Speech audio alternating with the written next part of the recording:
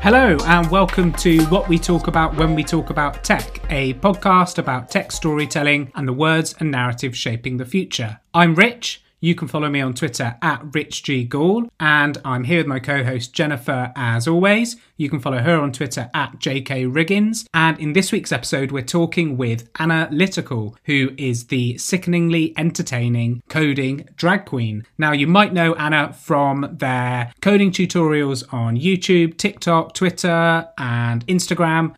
So we're going to talk to Anna a little bit about drag and about tech, and about how to find new and interesting ways of teaching and learning tech. Yeah, we think you're going to really enjoy the conversation. But yeah, first off, let's introduce Anna. So thanks for joining us, Anna. Hi, how are you? Yeah, we're good. We're really excited to speak to you. So yeah, thanks for coming on the pod. Thanks for having me on. Yeah, no worries. Maybe the best place to start is just to give you the chance to kind of introduce yourself, like who you are and what you do and that sort of thing.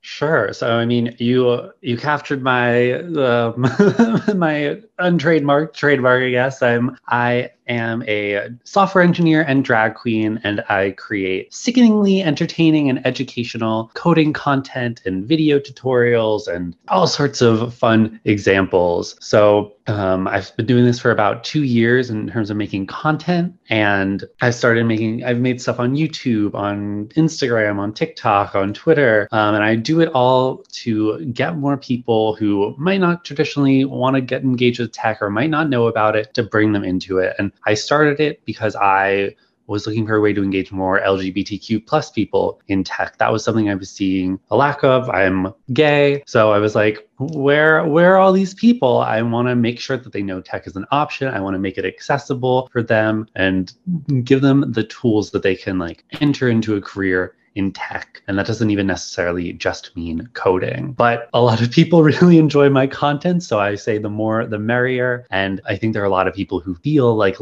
very left out in computer science classes or by just tech culture. So I'm happy I'm able to create a space where they can come and enjoy my content and feel seen. What is your technical background, or what is your journey in the tech industry? Tell us about it. So I have a fairly traditional entrance into it. I took my first like real computer science class in my 11th grade in high school. And from there, I was like, okay, this is like something I'm really interested in and want to go for. And then I ended up going to college, looking for engineering colleges to go to. And I studied computer science and statistics there. And then I've been working in the tech industry for like 6 years now. So I kind of had this like very kind of standard path. It's like start doing a little bit of computer science early on, then go to college for it, and then go work in tech. But having that traditional path, I think has allowed me to look at these more non-traditional paths, which I actually, maybe a few years ago, maybe 5 years ago, I may have thought differently. But seeing all the diversity in people's experience in coming into tech, and also seeing the very little of my degree that I use day to day, I wanted to make sure that people know, like, you don't need to go get a degree to code. You don't have to be super great at math to learn how to code or to get a job that requires code. And one of them, it's like, there are obviously tons of code boot camps and tons of free resources to learn how to code online, which I love to recommend and help create content for. But even if you don't want to get a job as an engineer, even just learning to code can help you out in your day-to-day job potentially. There's so many opportunities to write scripts, to automate things or make things faster, or you've got spreadsheets if you can learn how to do that and write a little bit of code in there to make it faster. It's like that could save you hours of work.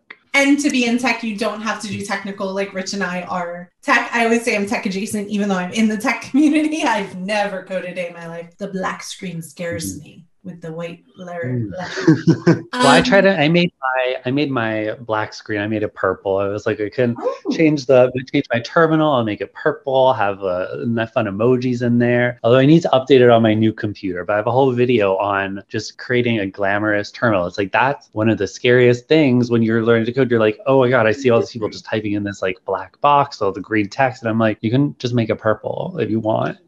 You were legitimately the first person that even told me that that can be done. And I read about deep tech and no one's told me blatantly that you could just make it a little brighter in your life. It still doesn't mean I'm gonna have time to do it, but at least I got rid of one more impetus. So when you talk about people with non-traditional backgrounds in tech, it comes up a lot, but HR and HR processes and LinkedIn and HR tools all filter for the 4-year degree, which I totally agree. Like if you think of the life cycle for a textbook of how by the time it's actually written of something as modern as computer science, not like math, it's probably out of date. So I think boot camps or self-training or contributed open source projects can make you more modern and more accessible and useful. But how do people get past those constant gatekeeping traditional HR tooling that wants that 4-year degree? I don't specifically know like how any information about like the kind of those filters and things like that. But I do know, like I have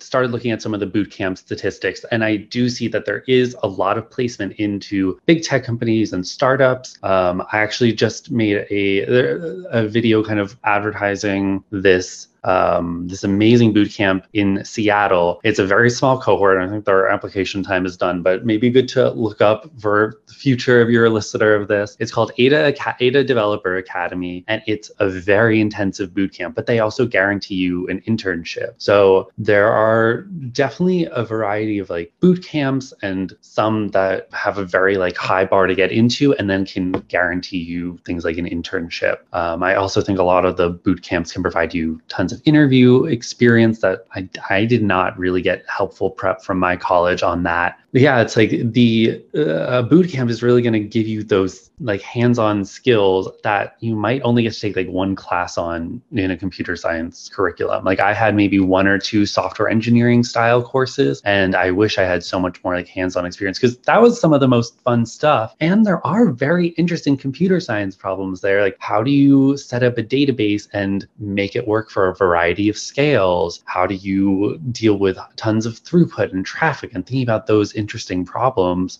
which are very computer science focused. I think some of the gatekeeping, I think that can be hard. One thing I've seen is some people who have 4-year degrees that maybe those degrees weren't in tech and then went and did a boot camp. I think that I've seen definitely those people get jobs that I guess I don't know I guess that'd be an interesting number to look up and see. And also just I think talking about it as engineers or people who are in the tech space, being like, this isn't something that's necessary, and setting like a high bar for what a boot camp is going to teach and require you to know, I think that can really change that landscape. So we've talked a little bit about your journey into the tech industry. I wanted to ask you about your journey into drag and like when that started for you, and also sort of when these like 2 very different worlds collided, or when you realized that, you could sort of bring them together.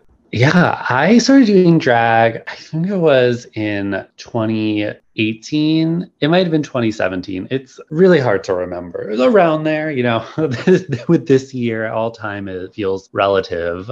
I was kind of looking for a creative outlet. I did a bunch of theater in high school and music and loved getting to like perform. And I've always loved like stand-up comedy. So I was kind of seeing maybe that was something I wanted to do, or improv. But then I started kind of going to just a few drag shows in my neighborhood, and I'd been watching RuPaul's Drag Race. And I was just seeing these artists get to really take control of the entire performance. They are able to express themselves in a way they wanted to and create a whole show around them. And I was like, that sounds just very interesting. It's like I can do anything with this. So I started out just kind of trying to do a few of those standard lip syncs. I picked a few songs, would dance around. I maybe made some mega mixes. I made like a Demi Lovato mega mix, was a huge Demi Lovato fan. And then I was trying to feel like, what is the unique thing that I can bring to this? What do I know a lot of? So I started thinking maybe I can bring some elements of science into it, or engineering. Like I did one performance where I brought like a drill and started like drilling pieces of wood together to spell out my name. I did one which was to like Charlie and the Chocolate Factory, when the Violet blows up, Violet, you're turning violet. She turns into a giant blueberry. So I made a dress that could like inflate with baking soda and vinegar. Then one didn't work out as well because there were like gallons of liquid glued to my body basically. But I was still feeling like trying to figure out how do I combine these things. And then maybe a few months after that, I was taking a little bit of a break and I was like, well, I was trying to combine science with drag, but that's not really what I do or what I'm good at. I'm very good at computer science and working with computers. And I'd recently switched teams at work to a developer relations team. And a few of the people on my team were doing live streams. They would do like coding interview questions or just live coding. And then it all kind of clicked. It was like, let me see what I can do just to get, and I guess and then it also kind of clicked. There was an opportunity for LGBTQ tech mentorship that I applied to, was pretty far in the process and didn't get because they told me that they didn't have enough people to mentor. So just everything kind of hit at once. And it was like, okay, let's just make a few videos talking about why people should get into tech, making like a simple website that's kind of fun and see where things go from there. And since then, it's just been like a rocket ship of content. It's very the scientific method of iterating, getting feedback from people and from yourself. What has been your favorite video or look or impact? Yeah, it's very much the scientific method, or it's very much like the lean startup method where you just like try and iterate. I think there are a lot of people around content creation or just coding get so intimidated, and it's like, just you have to start, because every part of the process is a thing to learn, not just like the center of it. So going through it over and over, I've gotten so much better at every single piece, explaining things. And some of my favorite content, I think it's interesting looking back on some of my older content, which I loved. And now I'm like, oh, my quality is so much higher and I'm learning so much more. But I loved some of the first websites I made were so fun. They basically assumed you had no coding knowledge, and I would show you how to make some like very like web 1.0 websites where you'd have some images on the screen, maybe play some sounds, have things move around. And I used a bunch of popular drag queens and would post them onto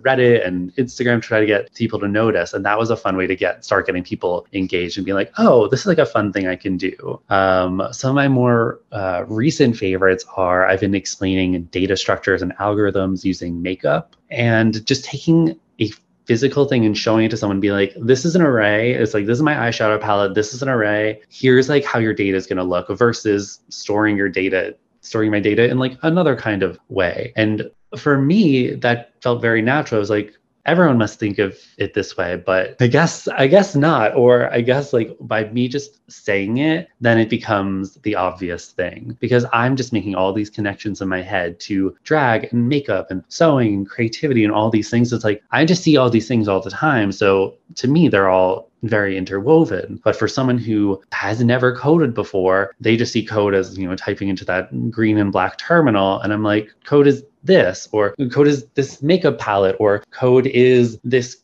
creative website, or I just created, I just used CSS and HTML to draw an eyeshadow palette. And people are like, I didn't know you could do that with code. I didn't know you could draw with code. And it's like, you can do anything with code on a screen. And it's interesting. It's like, I took with that eyeshadow palette, I was really happy with it because I was able to take something that is a technically complex thing. So people who are technologists or web developers, they can see it and be like, wow, that is extremely technically complex to do and difficult. And people who have never coded before can also see that and like be impressed and get engaged. So I love that went through the whole spectrum of stuff. It's one of the things often lacking to bridge that chasm they always talk about between business and tech is metaphors and examples. So I think that's great and very visual, which is really cool.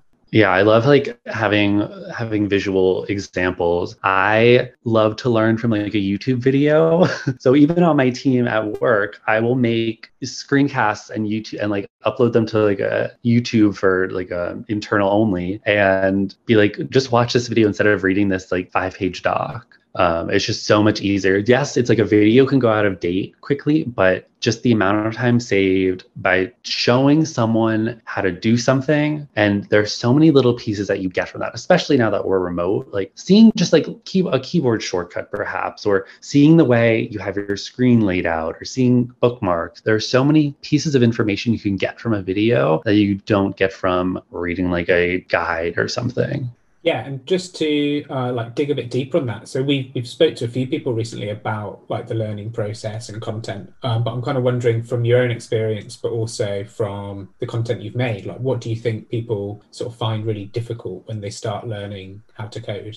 Well, it took me a while to learn how to code. I mentioned that like I took my first computer science class and doing quotes as a podcast in 11th grade, and that was like the kind of the first time I was seeing more of like an object-oriented language. But in like probably 5th grade, I had done a class where we had like a little turtle and we would give a command to like run around the screen and draw stuff. And maybe in 7th or 8th grade, we were using Scratch to write a few programs. So I'd been exposed to coding or some of these coding concepts before. But even though I knew that, I'd seen some of these concepts, I still was extremely intimidated by code. I didn't really understand it. I didn't really understand how to like go to a career in it. So I think that's something I'm trying to bridge. I think there is very little like entertaining coding content. I think there's a lot of like entertaining tech content. Like I grew up watching iJustine, who would do all these reviews of like MacBooks and iPhones, and I'd love watching that. And I'd be like, wow, it'd be so cool to work on one of those one day, or to work at like a company building tech that's used everywhere. And I didn't understand how to get there because I didn't understand how to like code something that felt real or how to access writing code. So I think one of the big barriers for that is obviously that understanding like that journey. So I'm trying to help bridge the gap for people. But then another thing is when you're learning code, if you're in intro computer science class, especially in college where they're going to move a lot faster, you're learning syntax and you're learning the code concepts. Like you're learning loops, if statements, conditions, functions. So I think it can be really helpful to break that up. I think Scratch is a great way to do that. It's drag and drop coding. So you can really get introduced to all the coding concepts, or all like the computer science concepts of control flow and variables and things like that. And then once you do start getting into the syntax, it's not as scary because you're like, okay, I'm just kind of translating these ideas over. Because really the hard thing is learning how to express some sort of set of steps in a way a computer can understand. So it's learning to think about what are these puzzle pieces I have. I also recommend it's like just try learning to code a few times and then maybe go and take a computer science class. Like if you're nervous about do a computer science class, go and do stuff on Free Code Camp or Khan Academy or any of the other resources. Do that, go through that whole curriculum before your class and just relearn it in the class. I think there's not enough exposure to it. In math, it's like, I feel like I learned negative numbers 3 times. It's like you just kind of keep recovering the concepts early on. And with code, you need to just get exposed a few times before it kind of clicks for you. To be fair, math never clicked for me. So because it was always taught the same way, typically by people that were naturally good at math, so they didn't have the empathy in teaching. So I like your idea of using different media to, different platforms to teach people in different ways and different learning techniques. Or maybe I just suck at math. That's also fine. To comment on that, I think I'm naturally good at computer science or naturally good at math, and I don't think that should be a hindrance for being a good teacher. I think you should understand various ways to explain things. I think you should understand various ways to express these interesting concepts, because math, there are so many examples of beautiful math in nature and beautiful math in just our day-to-day lives that you can use to make examples more interesting, or code and bring more nuance to it and fun examples. Like if you were a computer science teacher in high school and gave your assignments to your students of, everyone, I want you to go out and find an example of an array, and then we'll look through them and we'll see if some are arrays, maybe some aren't, if there are different ways to do that. It's like, I really think that someone being good at a subject should not mean that they are bad at teaching it. Wow. Okay, I did not have those teachers that, granted, the famous geometry teacher, because everyone would always fail, we had to watch The Great Escape. Well, we could, and get for a quarter of our grade, talk about geometry in every part of that movie, the World War II escaping from a Nazi camp movie, which saved my grade. So that was but action in class, that was a paper on the side. But I love that, these different ideas of ways of learning and engaging people, because that's kind of how we have to be, especially because we're used to having so much content and being able to pick and choose what works for us. How did you find out what works for you? You have I think you have profiles across all the social media. How did you find out what works for you? Or maybe Clubhouse is not the one for you if you're into video, or how did you find what works for you and your audience?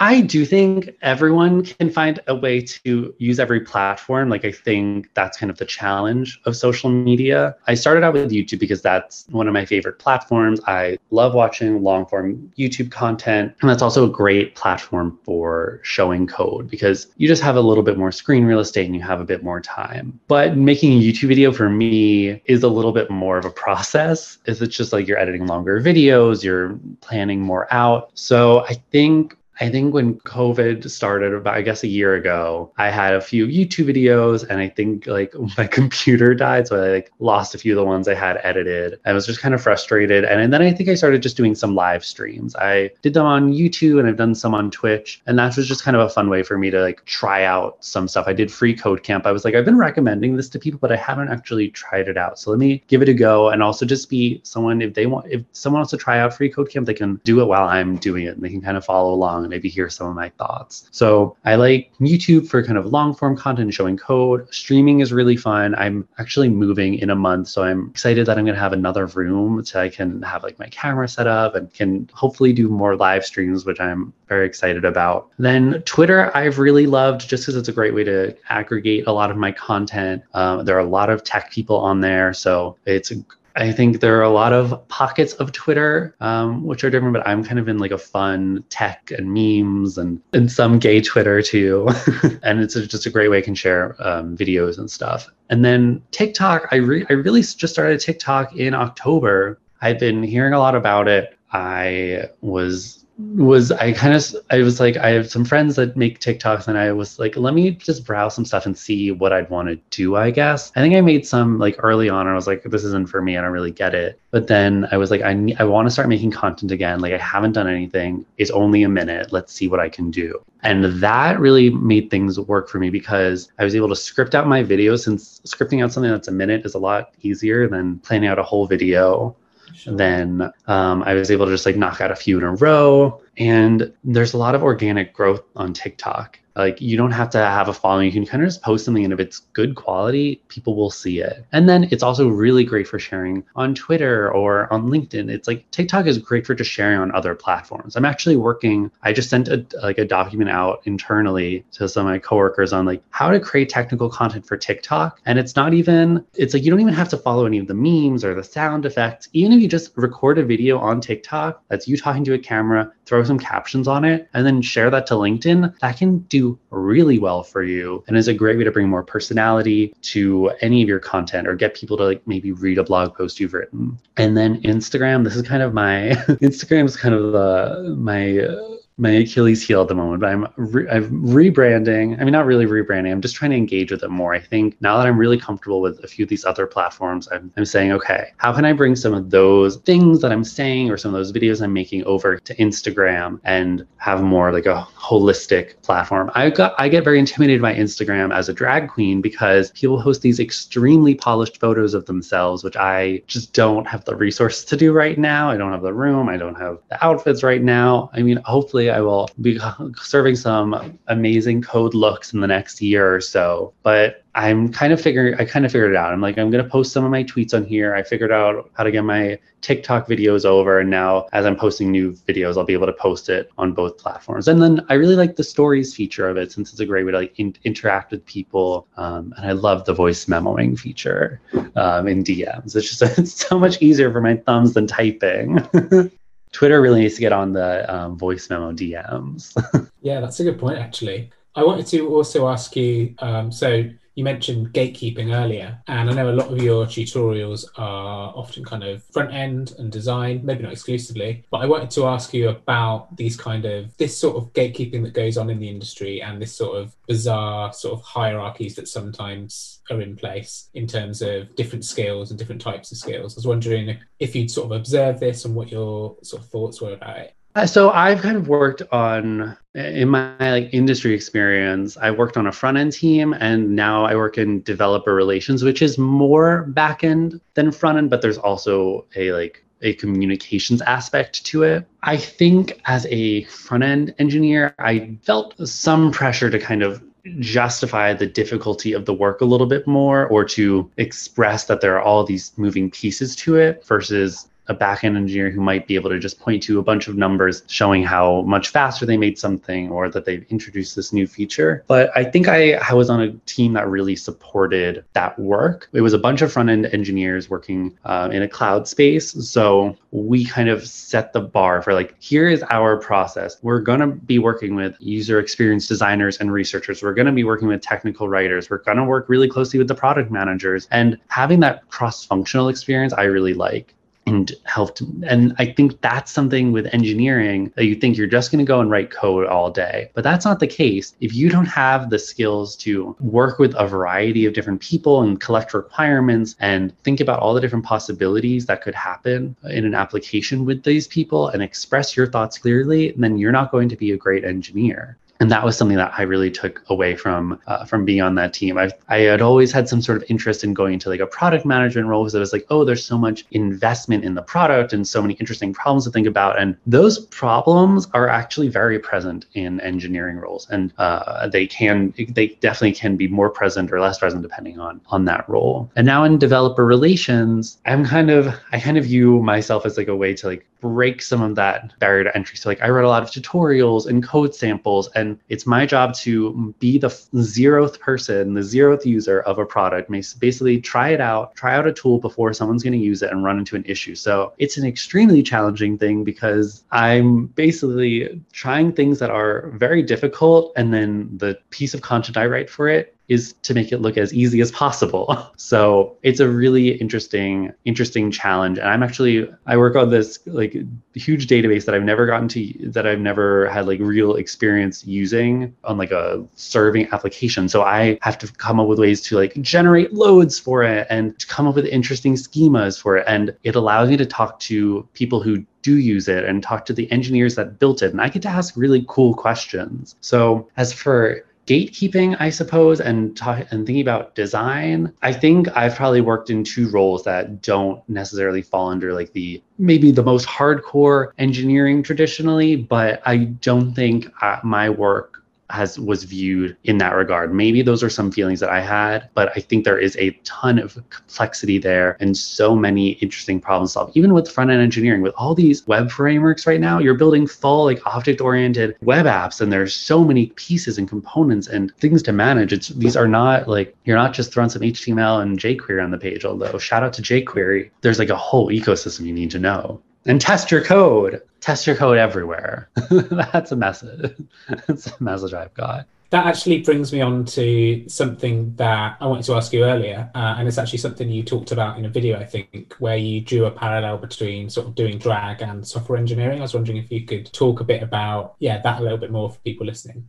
Sure. So I think the way I see the world, I see all these things around me, I see them as one. I mentioned this with the makeup and code and all these things. So I think drag is just another thing that I view as engineering. With drag, it's kind of a high category of a variety of art. So there's makeup, there's maybe sewing, maybe wig styling, and just creating art. And I see so many drag queens working on very tight budgets, with very limited materials. And I think that's very similar to engineering. They solve problems in creative ways. It's like, okay, I've got some cellophane and garbage bags. Like, how can I make an outfit that looks like it should be on the runway? And someone who can take things like that and create in that way, I think that's a very similar skill to what you need in engineering. It's, as I mentioned, if you look at Scratch, those are very clearly puzzle pieces that you put together to create a program. And I view taking some odd materials and creating a garment, or even just taking like fabric and sewing an outfit and coming up with a creative outfit. These are all pieces and tools. And I want to show people that these tools first of all, there aren't even so many tools. It's like, there's like for loops, you call a function an API, and like maybe an if statement. It's like, there are so many pieces that you can put together in interesting ways. And I just want to show people what those interesting ways are, and then see what they can do beyond that.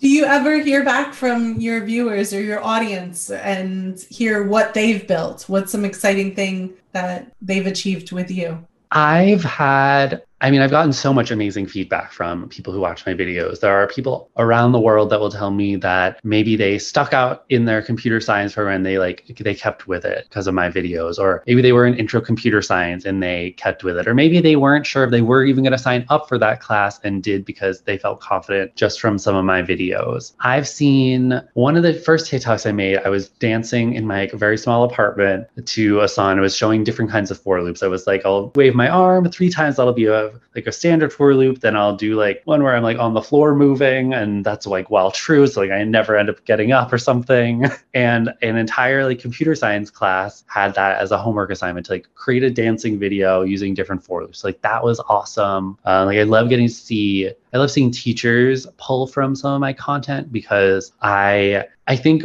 there are definitely gaps in my content. If you were going to fully learn how to code, I view my content as kind of adding more rungs to the ladder of climbing up the journey to feeling competent as an engineer. And I think people who are teaching computer science have a bit more of the rungs, and merging the two, I think, is a really wonderful thing. Those are the ones that are standing out to me, I think, right now.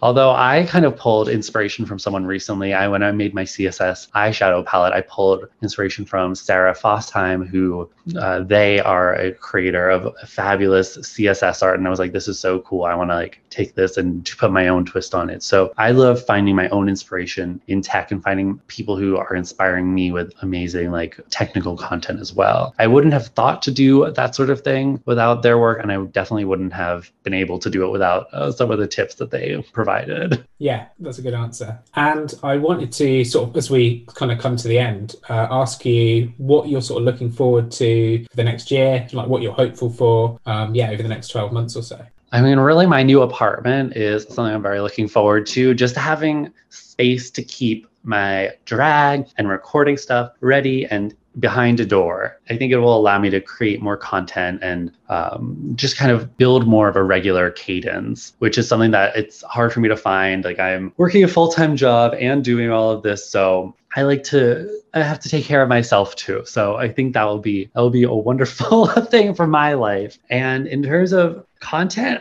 right? I think that one of the big things I'm looking to get back into my YouTube content creation. I think I probably want to start out by doing some lead code questions, some interview prep. I think that there's so many interview questions, and I think that's something that's very intimidating, even to me. So I think showing me solving some of those problems, talking about them, I think that would be great. And I think that's something I can get a number of videos out of, which would be great, just because I want to start posting back on there regularly. And I've got some amazing conferences coming up. I'm doing a keynote at OpenJS World, which is really exciting for me, since that's like one of the largest conferences I've gotten to do, and it's not LGBTQ centric. I've done a lot of conferences that are very like LGBTQ, which I love, because it's like, that's definitely my target demographic. But for me to bring what I'm doing to such a large forum for JavaScript is also crazy. And I'm doing I did at this hackathon last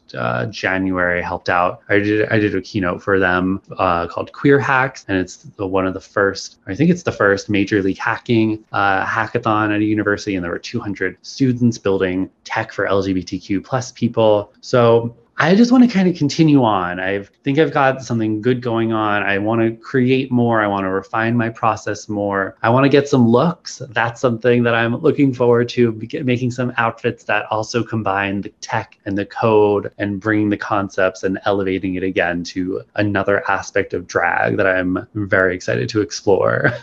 If I may place a request, this is a first time, but when you're looking at doing interviews and talking about interviews, I think you and Cassidy Williams would be like a powerhouse pairing with videos, since Cassidy on Twitter does all these really fun dynamic videos too about teaching people how to do tech interviews. So it would be a really fun dynamic. Yeah, I should talk to Cassidy about that. That would be fun. We could interview each other or something. It would be super fun. This came to me, so you don't have to answer it, but as a question, but there's when we're recording, this is April 15th, 2021, I think the year is now. And there's a lot of disturbing laws happening in the US and parts of the US, specific around diminishing gender affirming rights for trans kids, and just a lot of anti-trans, anti-LGBTQ backlash. Are there resources they should be looking at now that they can find joy in coding?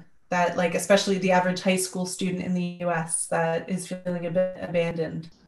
I mean, obviously my content, I think also I think one thing I've seen a lot of on Twitter and in my experience working in tech is that there are a lot of LGBTQ plus people in tech. And I think a lot of those people in tech have very positive experiences and feel very welcomed on their team. I think there are, including myself, I think there are definitely some places where that might not be the case, but from what I've seen and what I've heard, especially like in San Francisco and New York, which are kind of some of the big tech hubs, there's so much acceptance. And one of the things that I like to encourage LGBTQ people getting into tech is that there are so many amazing benefits. Like, yeah, there's like LGBTQ homelessness is a major issue, and tech salaries are some of the top in the world, and having healthcare benefits that can help you out if you're a trans person or just need a variety of health needs. If you need therapy even, So I think that's one of the reasons that I like to advocate for tech. It's like there are so many amazing things that can come out of it that can really help you out. I have some people on my team, it's like two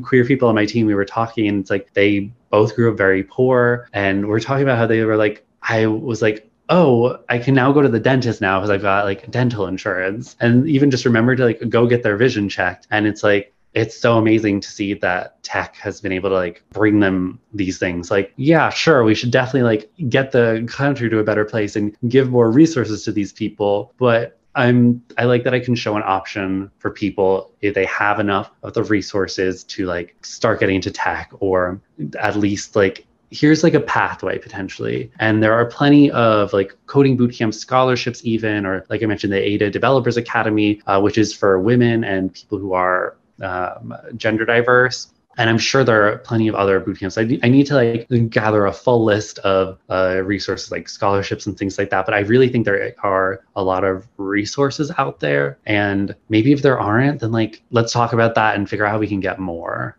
Awesome. Great answer. Cool. So that's pretty much everything. But finally, have you got anything you would like to promote, and where can people find you online and that sort of thing? You can find me on Twitter, TikTok, and Instagram with the same username, The Analytical. That's 2 N's in Anna. And then on YouTube at youtube.com/analytical, or you could just search analytical and I'll probably come up. And yeah, look forward to a bunch of my new TikToks. I'm continuing to do various coding lessons on there, but also I've been talking a little bit more about the industry of tech and just different ways, different resources that there are if you're trying to learn how to code, and doing some reviews of them and talking about some women in computer history, talking about the LGBTQ people in computer history, which is very enlightening for me since I was not very good at history in school. It's funny, it's like I'm doing for history for myself what I had to do with code for other people. It's like, make it history in a way that it's interesting for me. Like, oh, I can read a little bit of Wikipedia about the amazing women in tech and learn the history around that. It's like I can get through some reading for that. Yeah, so I've got that. Those are the things I'm working on right now. Thank you. This was awesome. Thank you so much, Anna. It was great to meet both of you after, seeing you on Twitter. It's always funny since there are so many people I talk to on Twitter and have a few regulars kind of every now and then. Like I've gotten to meet some people in person, and now it's just nice to put more faces to names, moving faces, I suppose, rather than just thumbnails. Yeah. So that's pretty much everything for this week. All that's left is for me to thank Anna for joining us on the episode, and thank you for listening as well to What We Talk About When We Talk About Tech. To listen to earlier episodes, please visit our website, which is talkabouttechpodcast.com. And remember as well to follow us on Twitter. You can find us at _talkabouttech. But we'll be back next time with another guest. In the meantime, feel free to reach out to us on Twitter, get in touch with either myself or Jennifer. I'm at Rich G. Gould, of course, and Jennifer is at JK Riggins. We're always happy to talk to people, take suggestions. If someone wants to be a guest, of course, happy to discuss that. But yeah, we'll be back next time. Anyway, in the meantime, thanks for listening and goodbye.